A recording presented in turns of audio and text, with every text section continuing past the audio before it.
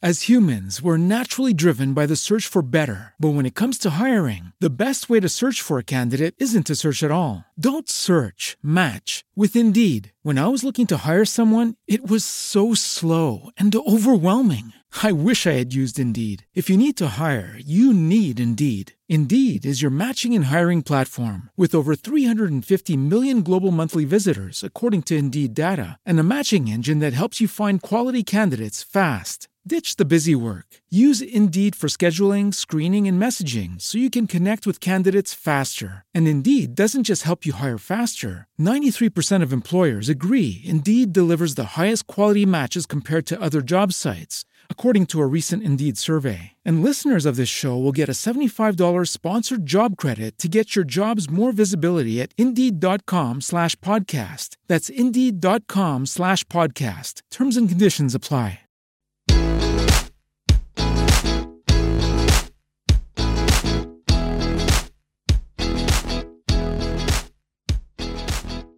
Good morning, everyone. My name's Richard. It's an absolute privilege to be joining you today. And I hope you're enjoying the service so far and that you're blessed by this message. Now, I don't know about you, but I love to discover new music. And like many throughout lockdown, I've had to work from home. And one of the pleasures I've found from that has been the freedom to listen to music whilst I'm working. Before the pandemic, I used to travel into the centre of Leeds, into a big open plan office. And of course, you couldn't listen to music in a space like that. But for some, I know they may find it difficult to listen to music and to remain focused. But for me, I just love to put on some tunes in the background and just feel it really relaxes and inspires me. Now, perhaps you've discovered a new favourite song during lockdown. If you have, then I'd love for you to be able to share it. If you're on Facebook Live watching us or on YouTube, why don't you just share a comment with us and share your favourite song, something maybe you've discovered during lockdown. Now, I wouldn't describe myself as a Lady Gaga fan, but I must admit that I have enjoyed listening to her new album during lockdown. But I would say if there was one song, perhaps my favourite song that I've listened to during lockdown, I'd say that it's a song called Graves into Gardens by Elevation Worship. Throughout the last few months, I don't know how many times I've listened to it, but every time it's left me feeling inspired and just in awe of how awesome God is. When I was preparing and thinking what to speak about today, that song kept coming back to me. And so I'd love to explore it with you this morning and just explore the incredible truths about God that we can learn from it. So what is the song all about? An article on the Christian music website called multitracks.com summarizes it brilliantly. Graves into Gardens is the testimony song to the power and authority of God. It confidently describes how faithful he is to each of us.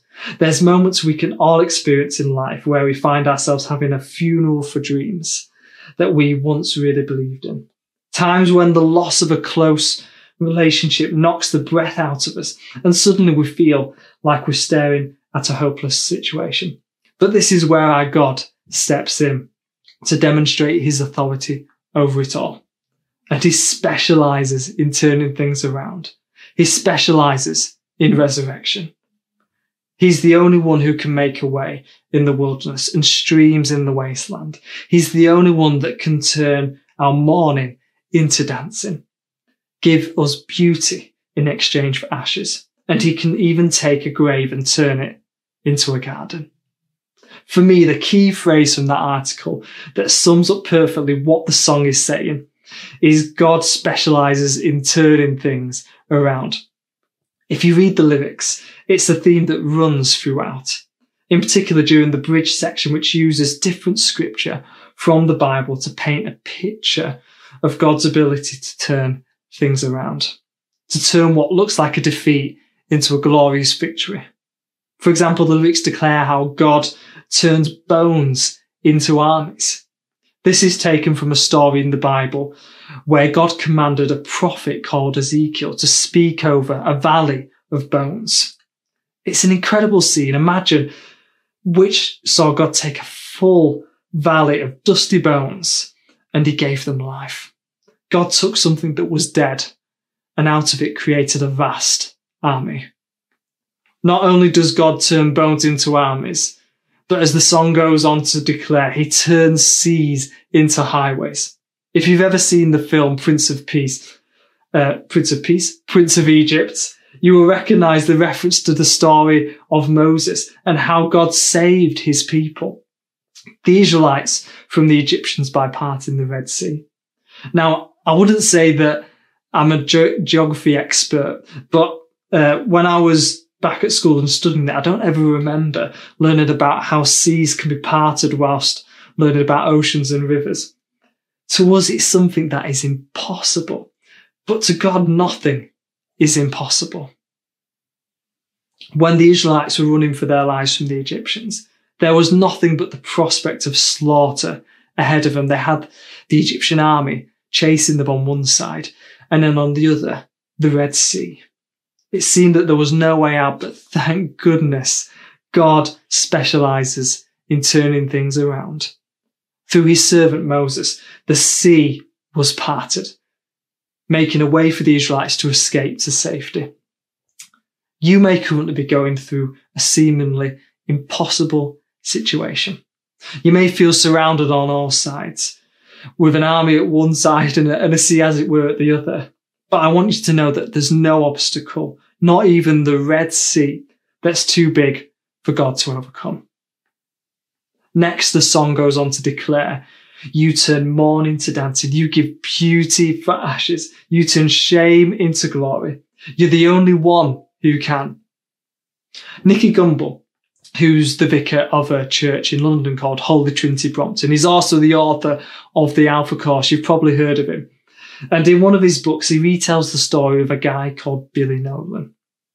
And Nicky says, at the age of 18, Billy ran away from the Merchant Navy. He was an alcoholic for 35 years. For 20 years, he sat outside Holy Trinity Brompton, drinking alcohol and begging for money. On 13th of May, 1990, he looked in the mirror and said, "You're not the Billy I once knew." To use his own expression, he asked the Lord Jesus Christ into his life and made a covenant with him that he would never drink alcohol again. From that day on, he didn't touch a drop. His life was transformed. He radiated the love and joy of Christ. I once said to him, "Billy, you look happy." He replied, "I am because I am free. Life is like a maze, and at last I have found the way out through to Jesus Christ." What a wonderful story, and a great example of what the song is talking about. God took Billy's mourning and turned it into dancing.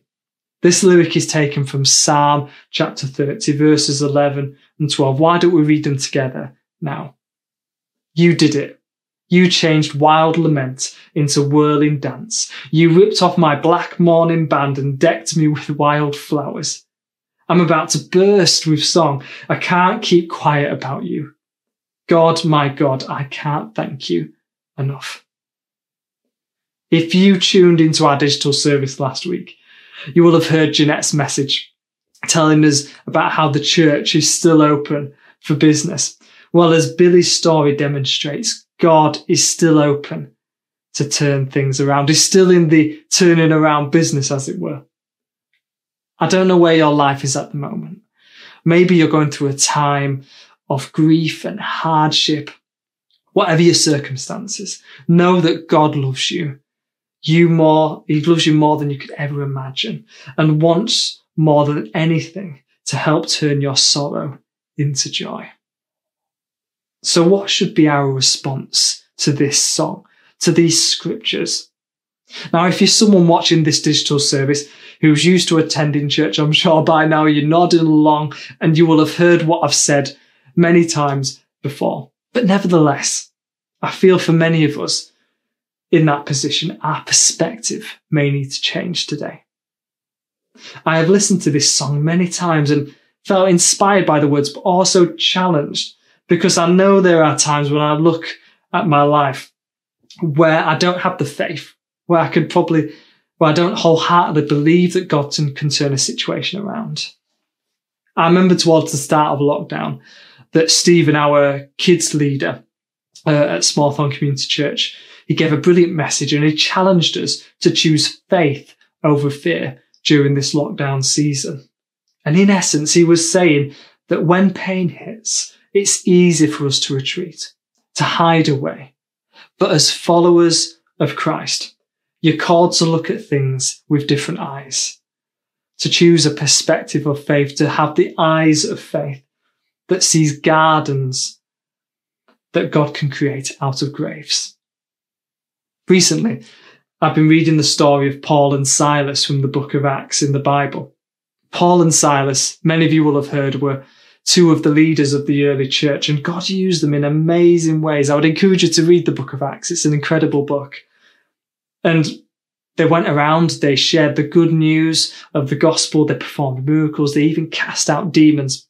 But it was exactly because of this, in a city called Philippi, that they were beaten and they were thrown into jail. At that moment, you might have expected them to have given in to fear. I mean, imagine being beaten to near the end of your life and then being thrown into prison, chained. But instead of them fearing, we read how they prayed and they even sang hymns in the middle of the prison cell to God. In that moment, they chose faith over fear, worship over worry. And despite the chains that bound them, they had their eyes fixed on the one they knew turns graves into gardens. Perhaps some of us need to change our perspective this morning and remember that it says about the lion in Aslan in the children's book, The Lion, the Witch and the Wardrobe. Wrongs will be right when Aslan comes in sight. At the sound of his roar, sorrows will be no more.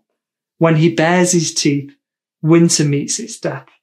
And when he shakes his mane, we will have spring again.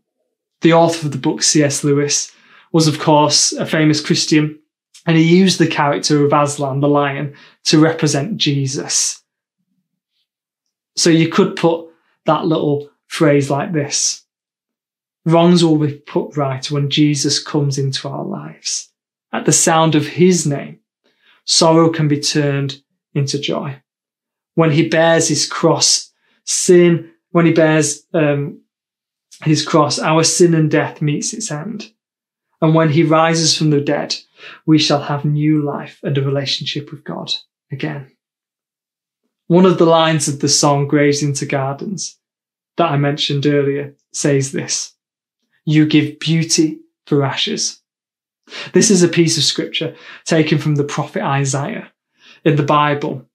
And this is what it says, Isaiah 61. The Spirit of the Sovereign Lord is on me, because the Lord has anointed me to proclaim good news to the poor. He has sent me to bind up the brokenhearted, to proclaim freedom for the captives and release from darkness from the prisoners, to proclaim the year of the God's favour and the day of vengeance of our God, to comfort all who mourn and provide for those who grieve in Zion, to bestow on them a crown of beauty instead of ashes, the oil of joy instead of mourning, and a garment of praise instead of a spirit of despair. The reality is that we are all carrying ash around with us. The mistakes we've made, the bad choices, the times when we've rejected God and gone our own way. The Bible describes this as sin. But if you're watching along this morning and church and the concept of God and sin is new to you, I want to tell you that those ashes, your brokenness, isn't something that you have to carry around anymore. Everyone has faced the same problem at some point. But through his son Jesus coming to earth, dying on a cross and rising from the dead, he has taken our ashes away and bestowed on us a crown of beauty. What a beautiful picture. God has made a way so that all who believe are not defined by their sin, but by a God who loves them. He turns our graves into gardens, our sin, which leads to death, into a beautiful garden full of joy and life. To close, I want to offer you this opportunity. If anything from this message, this digital service has spoken to you, and you would like to know more about Jesus and what it means to say yes to him, then we'd love to catch up with you. Why not email us at inquiries@smallthorn.org? And one of our team would love to just chat and just to speak to you. I hope that you've been blessed by that. I hope you have an amazing rest of your day, and God bless. As humans, we're naturally driven by the search for better. But when it comes to hiring, the best way to search for a candidate isn't to search at all. Don't search, match with Indeed. When I was looking to hire someone, it was so slow and overwhelming. I wish I had used Indeed. If you need to hire, you need Indeed. Indeed is your matching and hiring platform with over 350 million global monthly visitors, according to Indeed data, and a matching engine that helps you find quality candidates fast. Ditch the busy work. Use Indeed for scheduling, screening, and messaging so you can connect with candidates faster. And Indeed doesn't just help you hire faster. 93% of employers agree Indeed delivers the highest quality matches compared to other job sites, according to a recent Indeed survey. And listeners of this show will get a $75 sponsored job credit to get your jobs more visibility at Indeed.com/podcast. That's Indeed.com/podcast. Terms and conditions apply.